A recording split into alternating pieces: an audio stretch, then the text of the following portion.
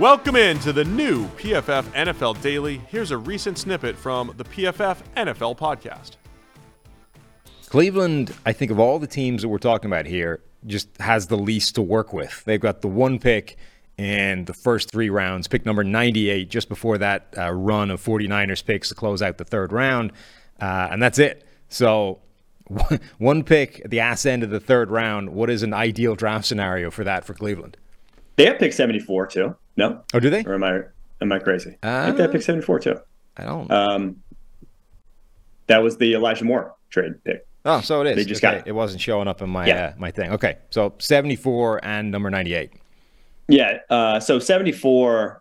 The one guy I would really want to add to this defense is Siaki Ika. I want a guy who can eat up space. They were like the lightest front in the league last year, and it showed in the run game. A dreadful, just abysmal showing last year because they didn't have the horses, right? They were throwing out, 300-pound nose tackles last year, and they tried to obviously fix that. Dalvin Tomlinson, they added for agency, good start. Can't stop there, in my opinion. That's why Siaki Ika, one of the few true 330 plus nose tackles. He's not like the greatest hold the point nose tackle prospect, which is why he's not, getting top 50 hype or anything like that, but just some size in there to just create a little movement in the run game is something they desperately need. So I think someone like Siaki Ika, you put him in next to Dalvin Tomlinson, your run game transforms overnight, in my opinion.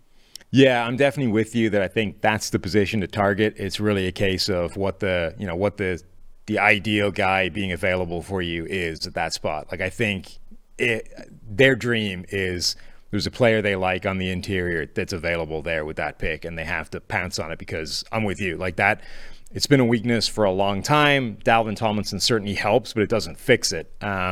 So they need to keep hammering. If they found an edge rusher, that wouldn't be a bad thing either. I know they added Okoronkwo in free agency. I really like what he can bring and potentially be opposite Myles Garrett, but you wouldn't hate having a third option there. But that interior is ideal. I gave them in my mock when it rolled around, Keanu Benton from Wisconsin was available, but that's the spot. Like, they need to target and hope somebody is available, somebody slips at that spot.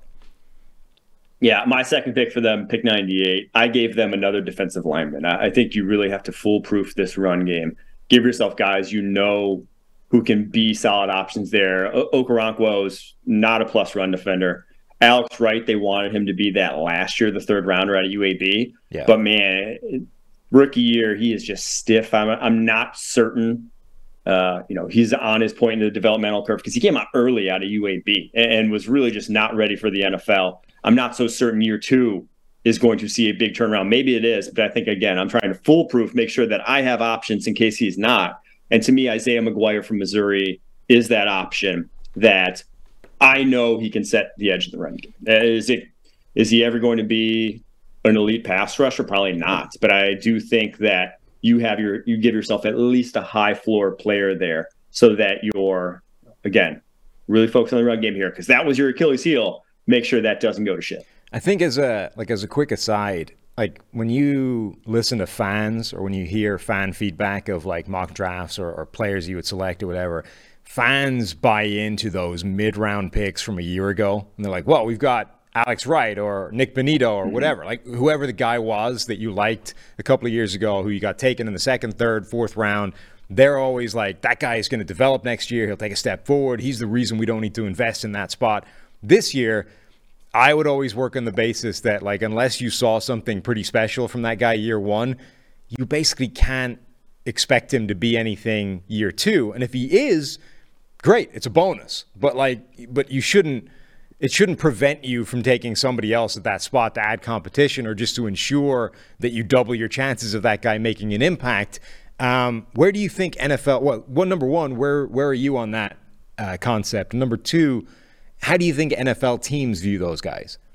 Yeah, I think if you really did not look like you belonged year 1, that's a difference, right? I'm talking about, Alex Wright specifically, unfortunately, not trying to single him out, but he had a 38.4 PFF grade on 543 snaps. He had 12 pressures on 311 pass rushing snaps. He just did not look like he was ready for the NFL. When that's the case, I'm going right back to the well, right? It's the Josh Rosen thing. Like Josh Rosen's, because he was so bad that the Cardinals were able to move on from him and go Kyler Murray. If Josh Rosen had shown signs of life at all, they probably stick with Josh Rosen. And that's kind of how I feel about, third round rookies. If Alex Wright had shown anything at all, yeah, we'll see where this can go. But when a guy really just doesn't look like he belongs right out the gate, there are guys that have obviously overcome that and turned into good pros, but the odds of that happening is far, far lower in that case. There's more flameouts than there are, far more flameouts than there are guys who really turn things around.